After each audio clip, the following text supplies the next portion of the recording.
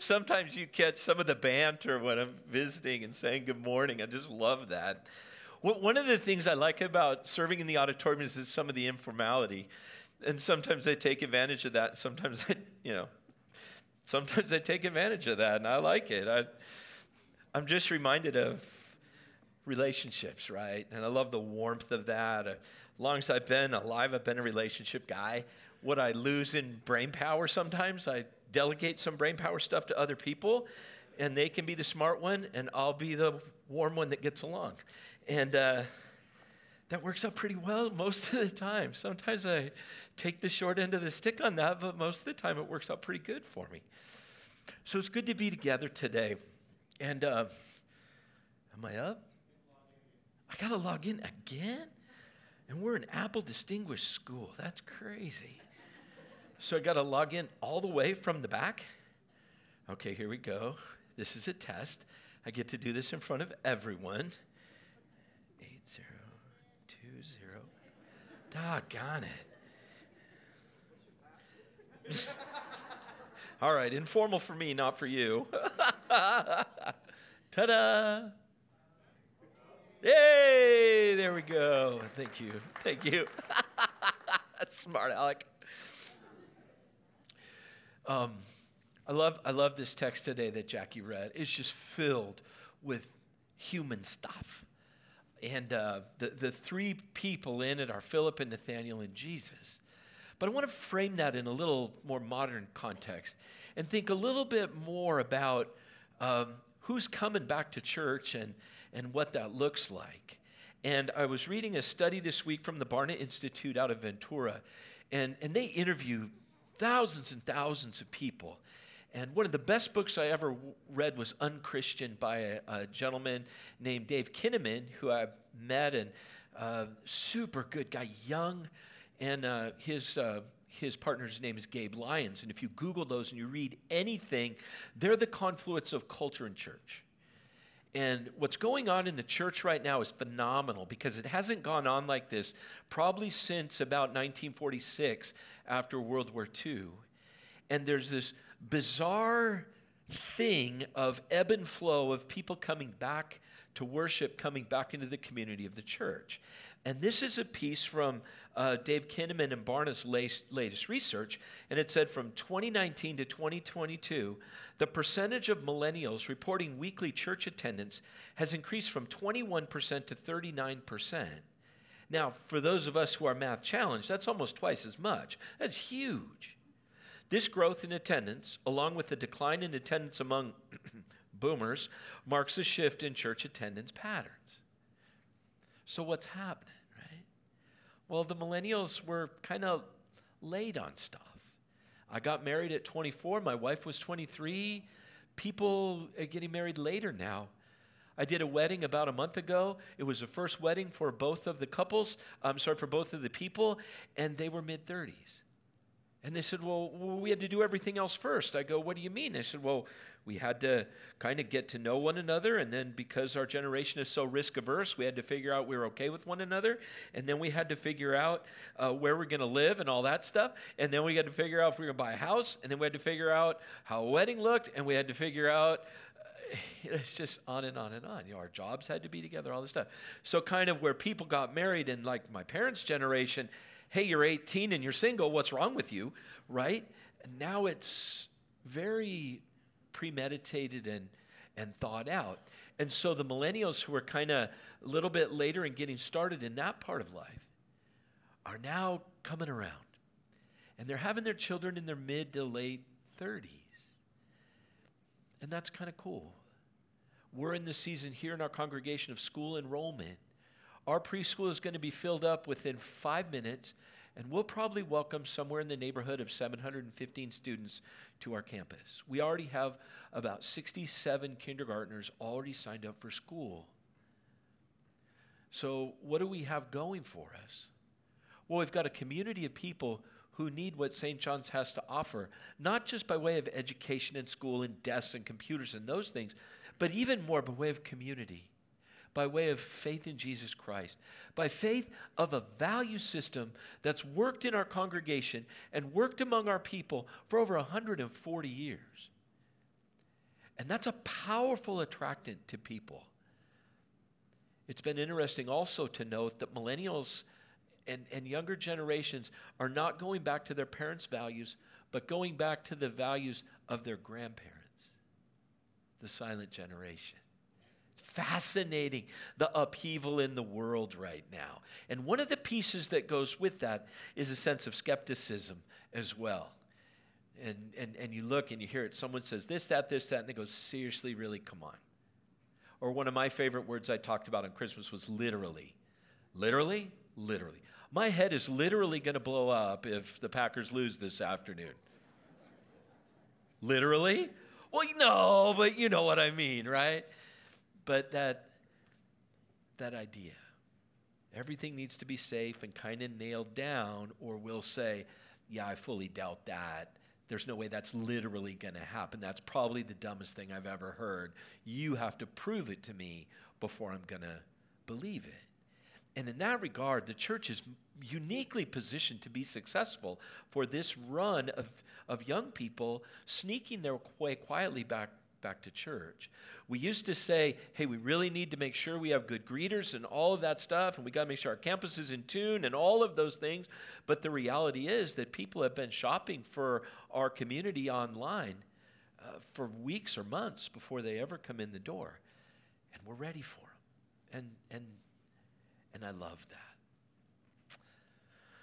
Jesus, Philip, and Nathaniel, 3 guys sitting under a fig tree. I think of my son sitting with his friend Tim. And they used to sit not under a fig tree, but a liquid amber tree on our old house on Dana Place. And they would sit and just yap.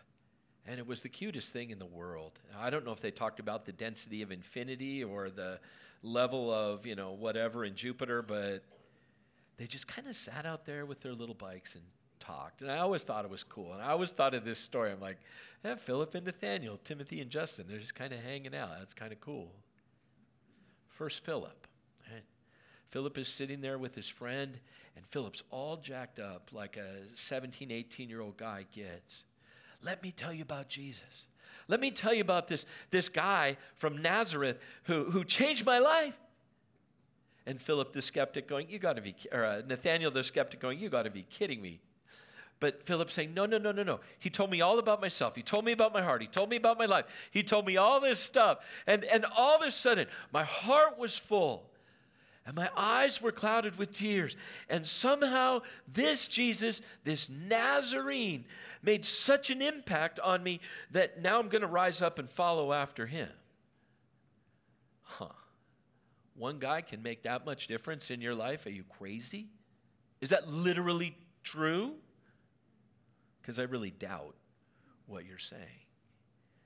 But Philip is overwhelmed. He's filled with this joy of knowing Jesus, of figuring out the purpose of his life, and a connection that's bigger than just what he does, but a connection to God through faith that is just brimming over in him. So he's sitting, secondly, with his buddy Nathaniel. And Nathaniel must have been a piece of work, right? He's like, yeah, whatever. Whatever.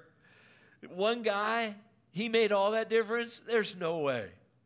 You're telling me that a dude, especially a dude from Nazareth, which is just kind of this backwater, weak-willed, dopey little place in the middle of the Judean countryside. You're telling me that this guy made a difference in your life. Can anything good come out of Nazareth? And I think we're dealing with a whole generation of people who look at the church over the last, say, 35 to 40 years and say, can anything good come out of the church? Look at where the church has been. All sorts of scandals, all sorts of stuff, all sorts of leaders get knocked down. All the church of the baby boomers wanted was more money to build more buildings, to make more edifices for the monuments of man.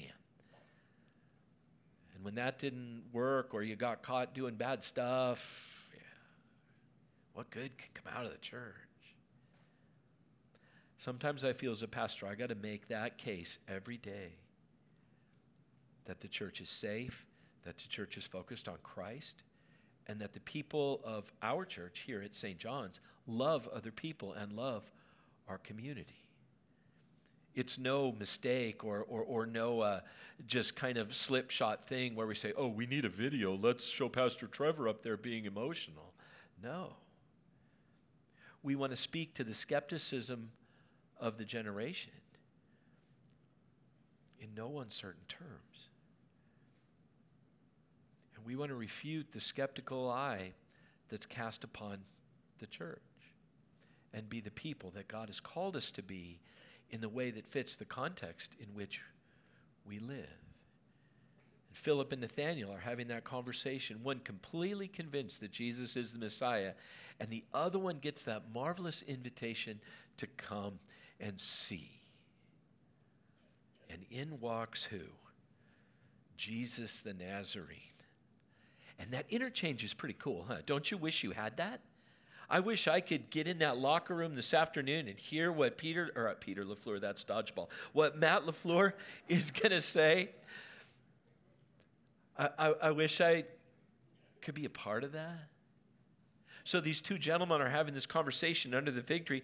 Jesus walks right in there, and Philip's like, hey, what's up? Nathanael's like, oh. And Jesus says what? An Israelite in whom there is no guile. Philip's kind of punched in the nose, or Nathanael's kind of punched in the nose.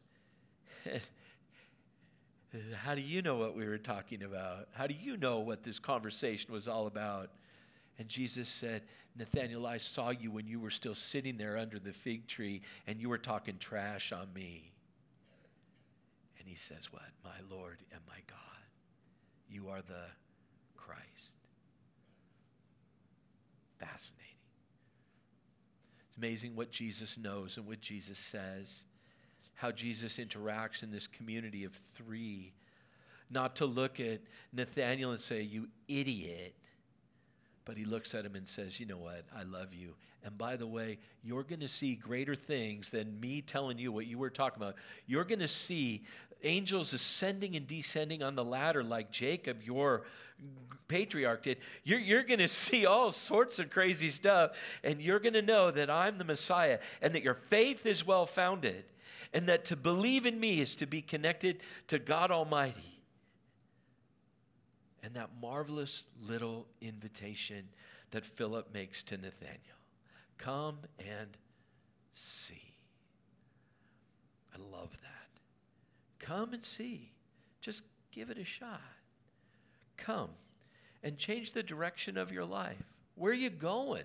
Well, I'm not sure. Well, why don't you come and see? And change the end to a godly end. And see. Keep your eyes and your hearts open. The best part of the worship set is, for me, not although I love the words, it's the music that speaks to my soul, right? I'm a different guy 45 minutes ago than I am now because I've come and now I've seen Jesus. And my heart is open in a way that it really isn't the rest of the week, because of what we've done in the first 25 minutes of this service. So I think that's some of the value of being together in community and worshiping together. And I miss that. If I miss 2 Sundays in a row, which I can't remember the last time I missed 2 Sundays in a row, then I feel a little bit lost. But that invitation is beautiful. Come and see. Change the direction, the trajectory of your life. If it's going in a way that's painful or angry or lonely or lonesome, by all means, change the direction and come into the community that we have with Jesus and one another in here and see. Come and see. Keep your eyes and your hearts open in a way that you're connected to the things of God rather than just the things of here and now. And I think the answer to cultural skepticism is along the lines of this as well. Come and see. Come and see where there's hope. Come and listen to where there's 235 people singing. You know, corporate singing no one does that anymore except the Church of Jesus Christ. Come and be a part where hope brims so powerfully that people gather together around it. People who hold nothing else in common except geography and faith in Jesus Christ. We've got wealthy people in here. We've got nearly indigent people in here. We got people who are older and people who are younger. We got people with families who are so put together and so good, and people saying, the only hour I have that isn't completely chaotic is my hour in the auditorium. Okay, I can live with that. Come and see what community looks like when you hold Jesus at the center of community. And joy. I don't know about you. I'll sing as long as that man's leading. Amen? Yeah, for real, right? Joy, right? All joy seems to be muted these days. You get up and scream.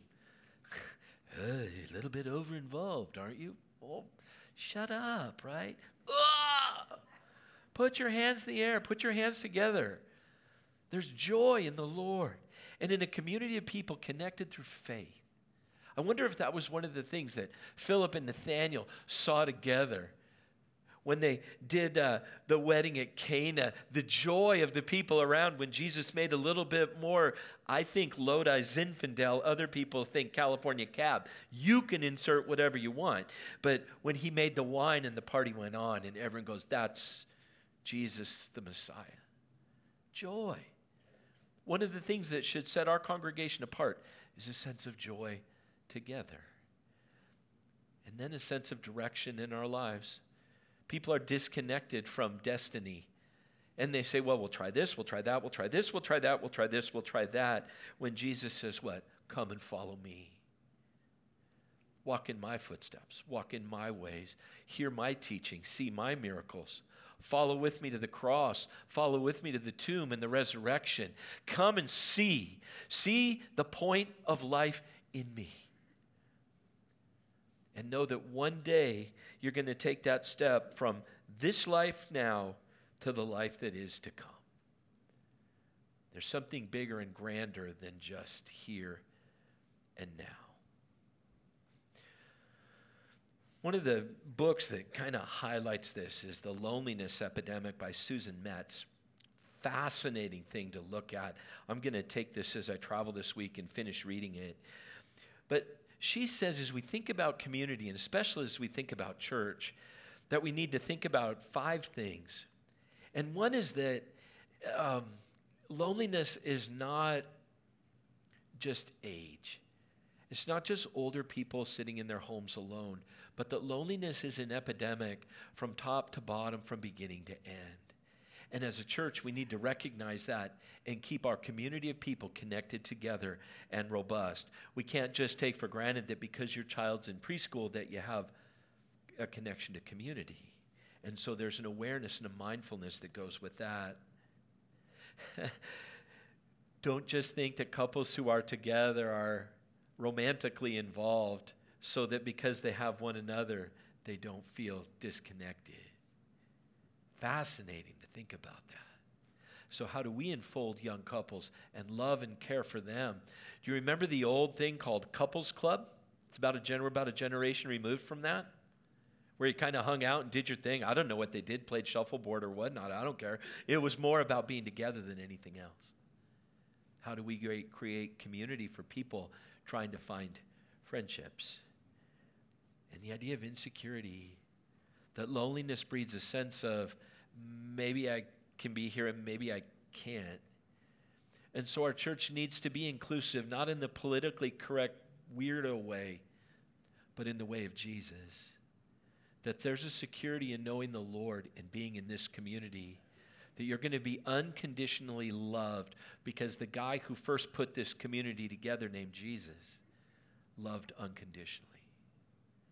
And so there's a sense of security in that. Her piece on this was interesting. She said it's not that social media makes people lonely, it's that they're lonely already and social media exacerbates the loneliness. Fascinating to think about in a place and time where people are obsessed with social media. And then faith in church-going people. This is the last great place of community Skeptics, you got it. Doubters, you got it. Sinners, you got it. People whose lives look perfect on the outside but are hurting in the inside, you got a place here. Ethnically diverse, economically diverse, physically diverse, intellectually diverse. I'm good with that. There's a place for everyone in the church of Jesus Christ. And finally, that thing of privacy. There's a difference between what is personal and what is private. There are things in my life that are private that you don't need to know, or anyone except probably Barb and Jesus need to know. But there are those things that people have on their hearts and lives that they need to unload. And community can become a safe place to unload some of those things. And when people find a safe place to be able to say, I'm hurting, I'm struggling, I'm alone. The Church of Jesus Christ, you all, me all, we're ready to receive.